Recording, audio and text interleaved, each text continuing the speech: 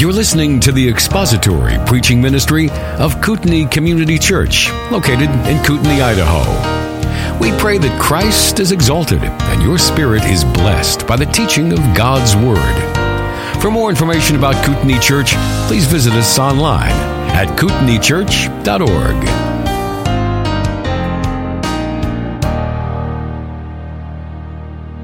All right, well, open your Bibles back up to the 5th chapter of Ephesians chapter 5. Ephesians chapter 5.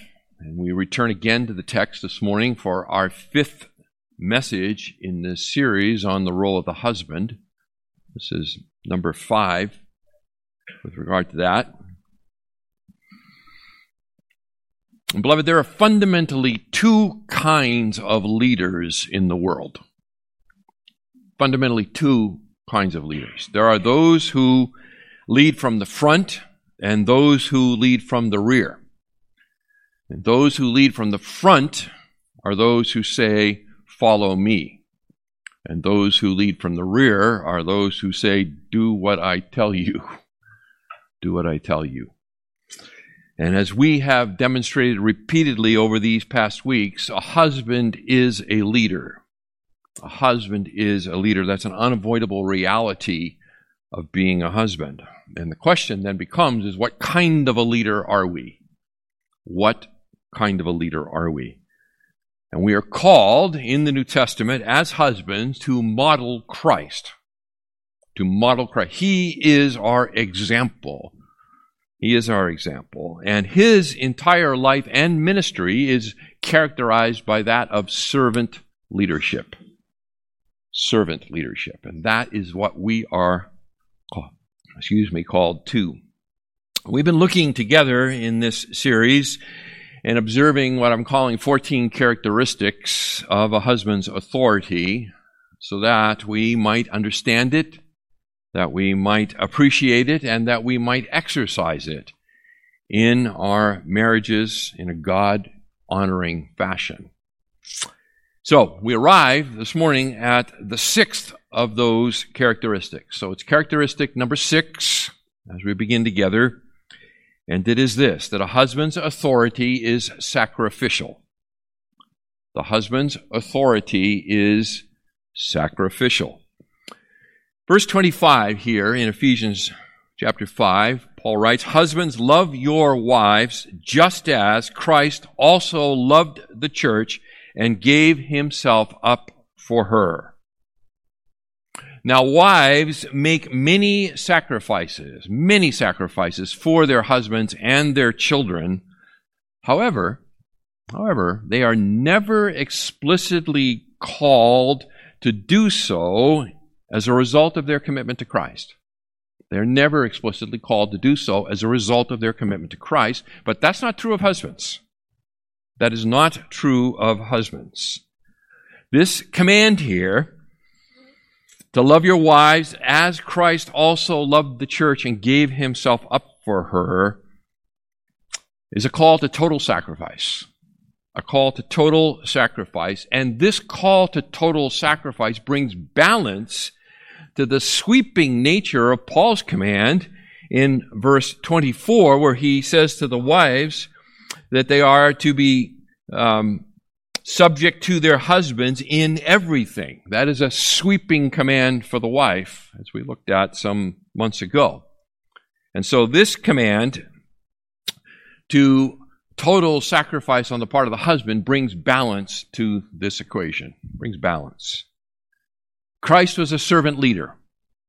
Christ was a servant leader. And that means that we as husbands are called to that same kind of servant leadership. The same kind of servant leadership. And that begs the question, doesn't it? It begs the question is, what is a servant? If we are called to servant leadership, then we have to ask and answer a fundamental question. What is a servant? What is a servant? A servant is a person, here's my definition for you. A servant is a person whose life is not their own. A servant is a person whose life is not their own. In other words, it's their duty to make other people's lives easier. It's their duty to make other people's lives easier. This is the life of a servant. We can see this over in Luke. It's worth turning there. Luke 17. I'll just turn you back there to remind you of this reality here. That as husbands, we are called to the life of a servant. Luke 17, and we'll just pick it up in verse 7.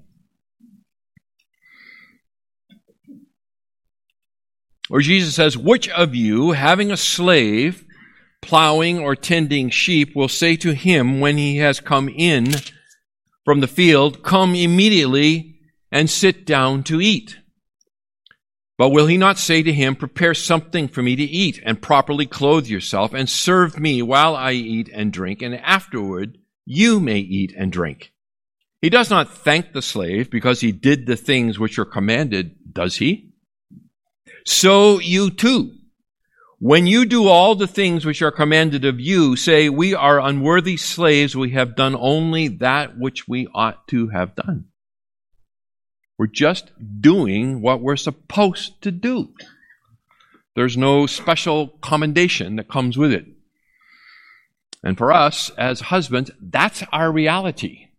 There is no special commendation that comes to us for our sacrificial love to our wives, other than, at the end of it all, a "Well done, good and faithful servant. Enter into your master's rest." That will be our final commendation. Now, here, back in Ephesians chapter 5, we notice in verses 28 and 29 that Paul refers to a universal truth here, like 28 and 29. "So husbands ought also to love their own wives as their own bodies. He who loves his own wife loves himself. No one ever hated his own flesh, but nourishes and cherishes it, just as Christ also does the church." We notice here a universal truth. The universal truth is that people naturally love themselves. They naturally love themselves. They naturally care for themselves. And that is to act as a motivator to us to naturally love and care for our wives. Paul's drawing on this reality that, hey, you know what? We all showed up here this morning, and you took care of yourself before you showed up. Some took better care than others, admittedly. But you all took some measure of care for yourself here before you showed up. It's natural. It's natural. And that is the way it is to be for us.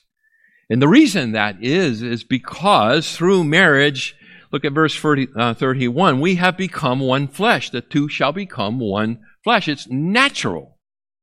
It's natural to care for your flesh. It is natural as a husband to care for his wife, for she is one flesh with him. Now, think with me about the greatest servant of all, the Lord Jesus Christ, right? Who, out of love of for the Father and love for the church, gave up his rightful place and glory, and he came in order to save and sanctify his bride. He came to serve, and in serving to save and sanctify his bride. Philippians, for example. Philippians chapter 2, in verse 4. Men do not merely, didn't say men, but I am. Men do not merely look out for your own personal interests, but also for the interests of others. Have this attitude in yourselves, which was also in Christ Jesus, who, although he existed in the form of God, did not regard equality with God a thing to be grasped, but emptied himself, taking the form of a bondservant and being made in the likeness of men. Being found in appearance as a man, he humbled himself by becoming obedient to the point of death, even death on a cross. This is our example. This is our example. He humbled himself in order to serve us, in order to draw us to the Father. Now, as I think about this idea, men, that our love is to be a sacrificial love, I think rather than give a list of duties, rather than give you a whole long list of duties, I think it's better to encourage you to think deeply upon the implications of Jesus' servanthood. To think about that. And then use that because it is the model for our own sacrificial love. So I could give you a whole list of things. You should be doing this, you shouldn't be doing that, But I think it's far more profitable to just meditate on the implications of Jesus' servanthood, his Philippians 2 servanthood. Let me ask you this question. What have you, or are you willing to give up in order to minister to and bless your wife? What have you ever given up in order to minister to or bless your wife? Can you think of something? Is that a regular occurrence? Not a question to ask and answer once. Well, yeah, I gave up singleness when I married her. Okay, that's a start. That's a start. But have you made any progress from there? When's the last time? When is the last time that you can think of something that you gave up in order to minister to and bless your wife? It's an answer, not to ask and answer once in a lifetime, but it's to be part of regular biblical self-reflection. That time alone with the Lord when we say, kind of Psalm 139, search me, see if there be any evil way within me. Right? Consider the various spheres of your marital relationship and ask the Spirit to help you to think about your involvement in them as a servant. So think about the spheres of your marital relationship and ask the Spirit to help you to think about them with regard to your involvement in them as a servant. So, categories. I'll give you categories, at least get you started. How about the spiritual growth in Christ for you as a couple? For you as a couple. You are one flesh. You are one flesh. Spiritual growth in Christ. How are you functioning as a servant in that area? Family finances. Family finances. How are you functioning as a servant in the area of the family's finances? How about the raising of your children? Or if your children have grown and left the home, how about your influence upon your grandchildren? How do you think about those with regard to the heart of a servant? What does a servant look like with the raising of the children, the influence on the grandchildren? What does it look like? Keeping the home. Hospitality. Recreational activities. Romance and intimacy. How does the role of the servant play out there? Perhaps you might want to sit down with your wife and ask her, how can I serve you in this area? You might be surprised what she would say. You might be surprised. Man, if we think something is beneath us, if we think some aspect of this relationship, this one flesh relationship, is beneath us as a servant, then we're probably not thinking correctly about our leadership. We're probably not thinking correctly about our leadership. We are called to a sacrificial authority, a sacrificial leadership. Number seven. A husband's authority is protective.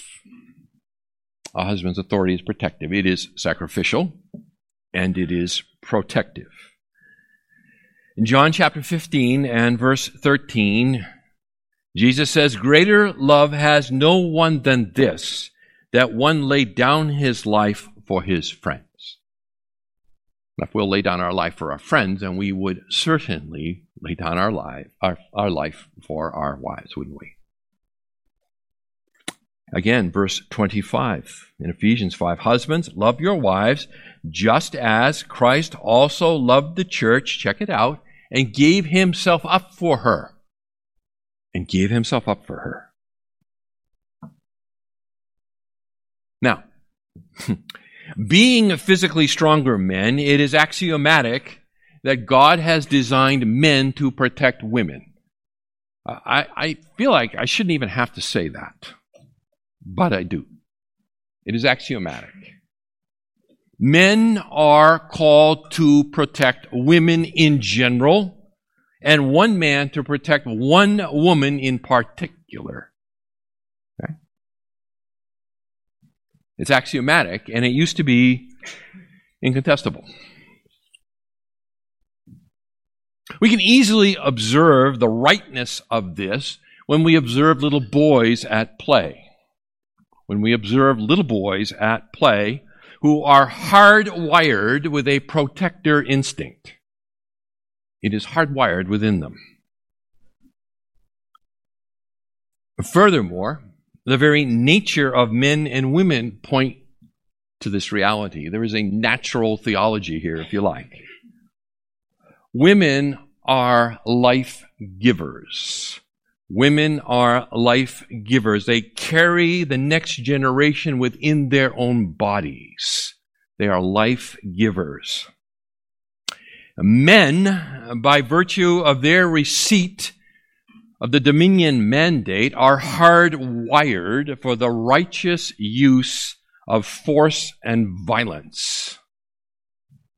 They are hardwired for the righteous use of force and violence. This is a creation reality. This is a creation reality. And this creation reality, by the way, is spoken of by Moses back in Deuteronomy chapter 22 and verse 5. You can turn there. In Deuteronomy chapter 22 and verse 5, it's spoken of by Moses there when he is preparing the people to enter in and conquer the promised land. And the reality that men are called to be the protectors was never in question in the Western world until the advent of the sexual revolution of the 1960s, in which we are now living in the sewage overflow of it. Look at Deuteronomy 22:5. Again, these are the words of Moses preparing a people to conquer the land. A woman shall not wear man's clothing, nor shall a man put on a woman's clothing, for whoever does these things is an abomination to the Lord your God. This is not a passage about women wearing blue jeans. Okay? It's not about that. Even though fundamentalism seemed to think it was about that for quite a long time. The words used here, the Hebrew men's clothing, a woman shall not wear men's clothing. Kali gaver is the Hebrew. And it literally means the implements or tools of a man as strong. Kali is the implements or tools, and Gavor is the strong man. In fact, it's closely related to Gavor, which is the mighty man of Scripture. The mighty man. So as Brown Driver Briggs in their classic Hebrew lexicon says, that the Kali Gavor, it refers to the implements or tools of a man as strong, distinguished from a woman, children, and non-combatants whom he is to defend. Whom he is to defend. These implements of war are not to be worn by a woman, Moses says.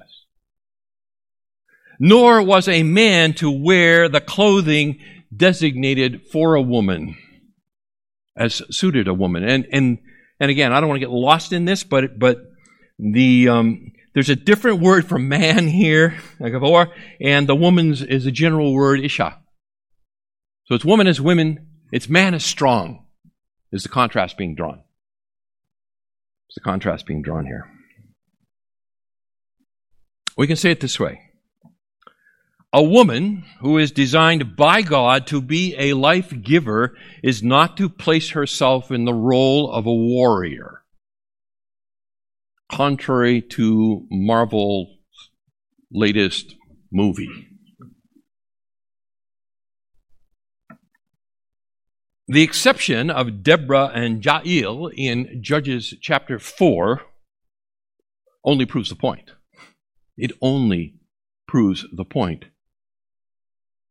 The whole point of the book of Judges are that these are very failed individuals who have been raised to a position of leadership as a judgment on the nation itself.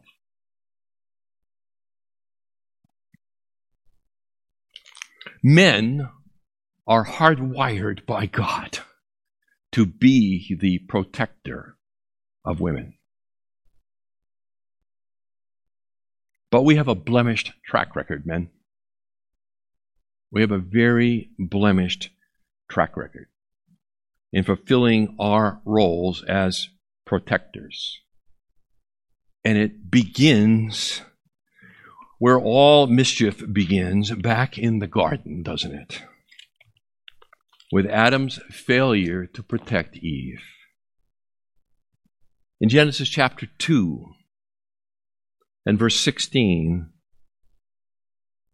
we read that the Lord God commanded the man, saying, "From any tree of the garden you may eat freely, but from the tree of the knowledge of good and evil you shall not eat, for in the day that you eat from it you will surely die."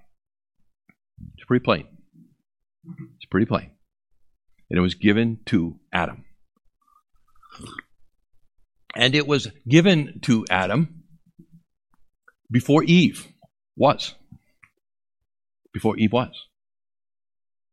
It was Adam's responsibility to protect his wife, to pass on this prohibition to her. And yet, we read here in chapter 3, right? "Now the serpent was more crafty than any beast of the field which the Lord God had made. And he said to the woman, 'Indeed, has God said, you shall not eat from any tree of the garden?'" So we know that Adam must have told her. The woman said to the serpent, "From the fruit of the trees of the garden we may eat, but from the fruit of the tree which is in the middle of the garden, God has said, you shall not eat from it or touch it, or you will die." The serpent said to the woman, "You surely will not die. For God knows that in the day you eat from it, your eyes will be opened, and you will be like God, knowing good and evil." When the woman saw that the tree was good for food, that it was a delight to the eyes, and that the tree was desirable to make one wise, she took from its fruit and ate. And she gave also to her husband with her, and he ate. Paul says in 1 Timothy 2:14 that the woman, being deceived, fell into transgression. She was deceived. Adam walked in with his eyes wide open. The preposition "with" here, by the way, just indicates a general proximity, not a close proximity. He was not standing next to her when this happened. He was in the general area. But he did not intercede for her. He did not protect her. In fact, just the opposite. He throws her under the bus. Right? It was the woman thou hast given to me. That's the problem. And men, we've been doing it that way ever since. We've been doing it that way ever since. As Christian men possessed of the Spirit of God, we are called upon to utilize our husbandly authority in ways that protect our wives and our families and not take advantage of them. Our authority is to protect them, not to take advantage of them. A Christian husband protects his wife against, for example, his children's disrespectful attitudes. A Christian husband, will protect his wife against his children's disrespectful attitudes, responses, threats, or even acts of violence. When your child is tempted to disrespect your wife and her mother, they should immediately see your looming hulk behind her and know for certain that judgment will be swift and fierce. Do not disrespect, not your mother, my wife. My wife. Because when you disrespect my wife, you've disrespected me. You've disrespected me. A Christian husband will protect his wife from such things. A Christian husband will protect his wife from his or her in-laws' intrusion into the marriage by offering unsolicited opinions, by their disapproval of his wife, or perhaps by unwarranted financial gifts. These are all threats to the marriage that a Christian husband is called to intercede and protect against. A Christian husband protects his wife against other people's expectations on his wife's time or energy or priorities. A Christian husband protects his wife against false teachers. Against false teachers. He protects her against violent and dangerous people in society. He is called to protect her against violent and dangerous people in society. I would suggest that he is called upon to protect her from over-involvement with social media, which can both absorb her time and energy and introduce anxieties into her life over particularly the current state of world affairs, such that she becomes besought with fears. It is his responsibility to intercede and protect her from these things, which will draw her heart from Christ. If she gives in to fear, hey, you know what? We are in a political free-for-all. 2024 is going to be an interesting year. An interesting year.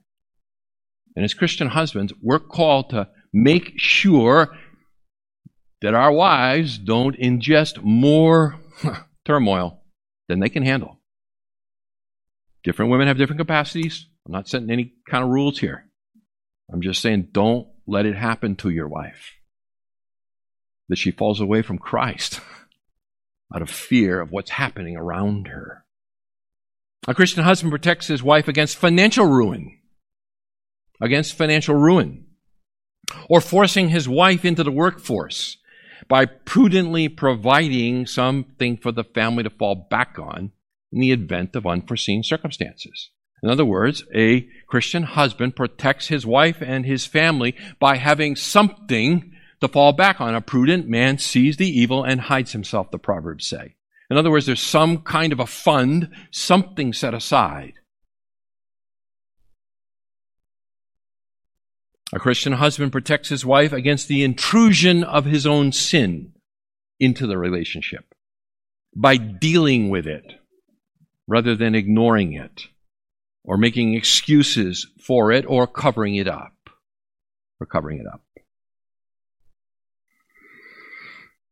Now, most men would say that they're willing to die for their wives. I would die for her. You know, I'm willing to go out in a blaze of glory, right? An AR-15 in each hand.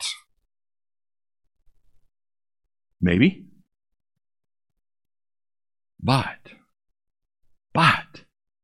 are you willing to live daily for her, sacrificially, for the next 50 or 60 years? That's the real question. It's highly unlikely you'll be called upon to go out in the blaze of glory. It's far more likely you will be called upon to die daily for the next 5 or 6 decades, depending on your age.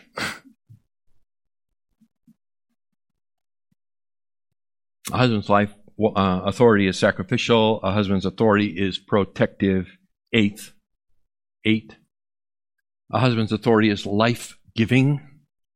A husband's authority is life-giving. Because the husband's authority is unavoidable, how he exercises it will be either life-giving or suffocating. It will either be life-giving or it will be suffocating.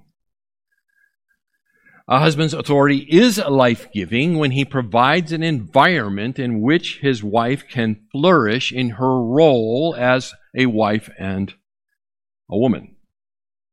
By providing that environment, she will thrive. He is life-giving.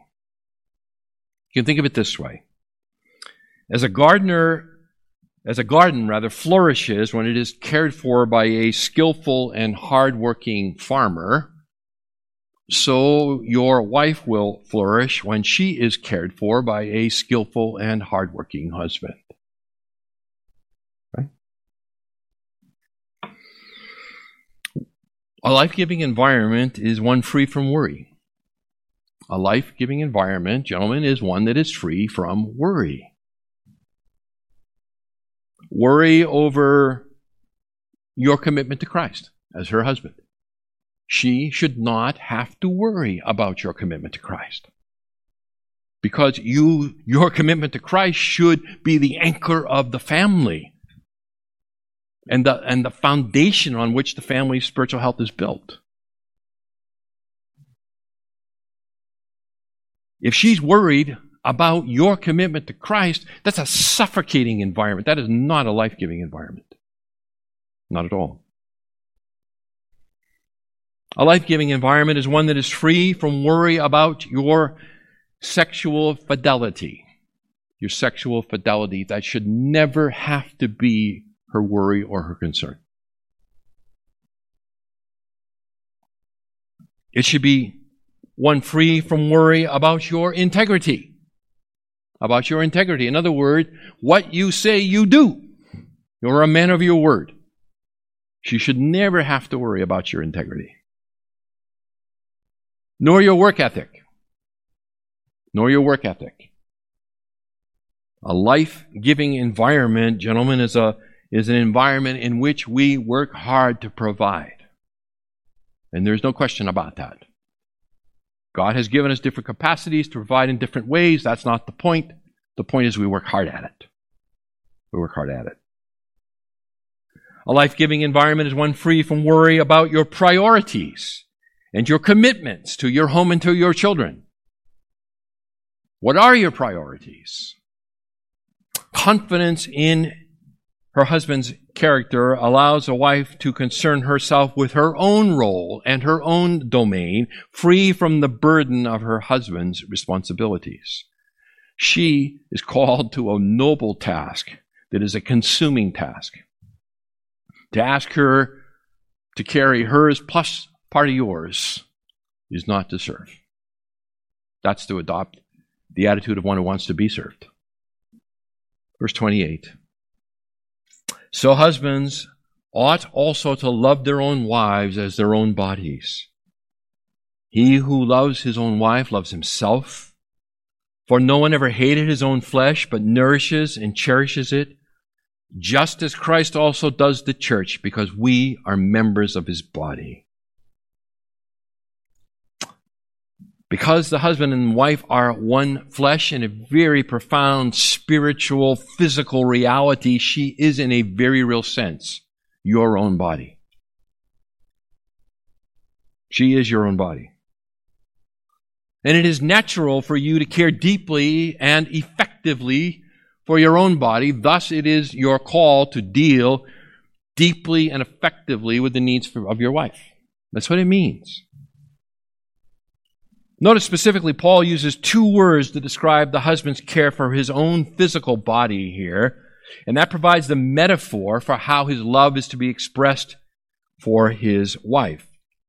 All right, verse 21, no one ever hated his own flesh, but nourishes and cherishes it, just as Christ also does the church. nourishes. Ektrepho is the Greek. It means to nourish or promote health and strength. It means to nourish or to promote health and strength. It's an interesting word. It's only used one other time in the New Testament, and it's used by the Apostle Paul in the same context in chapter 6 and verse 4, where it says, "Fathers, do not provoke your children to anger." It's translated in the NASB, but bring them up. It's literally the word ektrepho. You nurture them in the discipline and instruction of the Lord. So it speaks about care. It speaks about care. How one cares.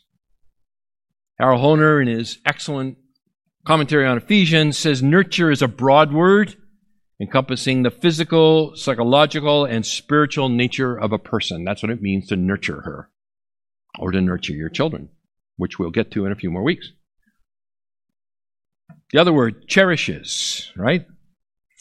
Nourishes and cherishes. The word is thalpo, and it means to impart warmth, to nurse, to foster, or to comfort. Again, an interesting word because it only is used one other time in the New Testament. It's used by the Apostle Paul. It's used over in 1 Thessalonians chapter 2 and verse 7, and it appears there alongside of a form of the word ektrepho, which speaks about Paul's compassionate care for the Thessalonian believers when he's with them. 1 Thess 2:7, we proved to be gentle among you as a nursing, the word is trophos, it comes from ektrepho, okay? As a nursing mother tenderly cares, talpo, for her own children. Paul says he cared for the Thessalonian believers like a mother has intimate care for her baby. Just like like a mother cares for her baby. And I think we can extrapolate from this the idea of tenderness. Right? Wouldn't that be a good word? Tenderness. The tender care of a husband for his wife. The tender care of a husband for his wife. And once again, we look to Christ to see the pattern of how to love and to lead. Just as Christ presently cares for his church, and as our head provides all that we need and for the building up of the body in love, so as husbands, we provide the tender, life-giving care that our wives need.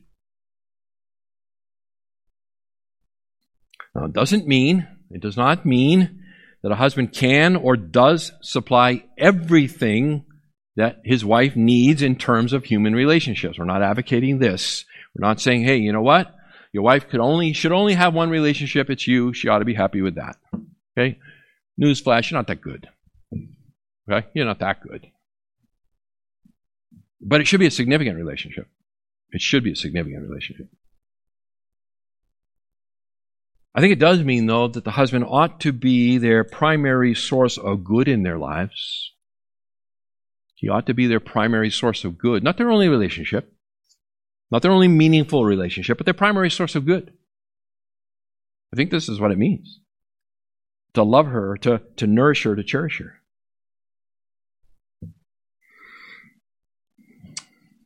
Number 9. A husband's authority is convicting. A husband's authority is convicting. As we have been studying authority and submission over the last couple of months, it has produced a number of conversations in the body here at KCC. Some I've heard of, others I've not. But I can tell by what I have heard of that there's conversations going on. And you know what? That's a good thing. That's a good thing. And it's a good thing because as we wrestle with the Scriptures and would seek where the Lord would have us change, that's what it means to grow in Christ. As a husband, when we think about our role and our responsibilities, we're convicted. We are convicted by the Spirit for our lack of love. If you've been sitting here for 5 weeks in a row, gentlemen, and you have not felt any conviction about your lack of love for your wife, then we need to put the heart thumpers on you. Okay? You're cold. You're a flatliner.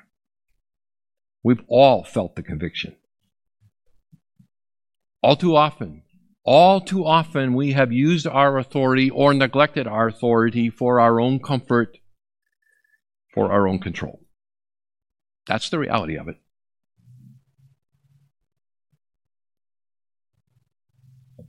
Men, the failure is before our own eyes.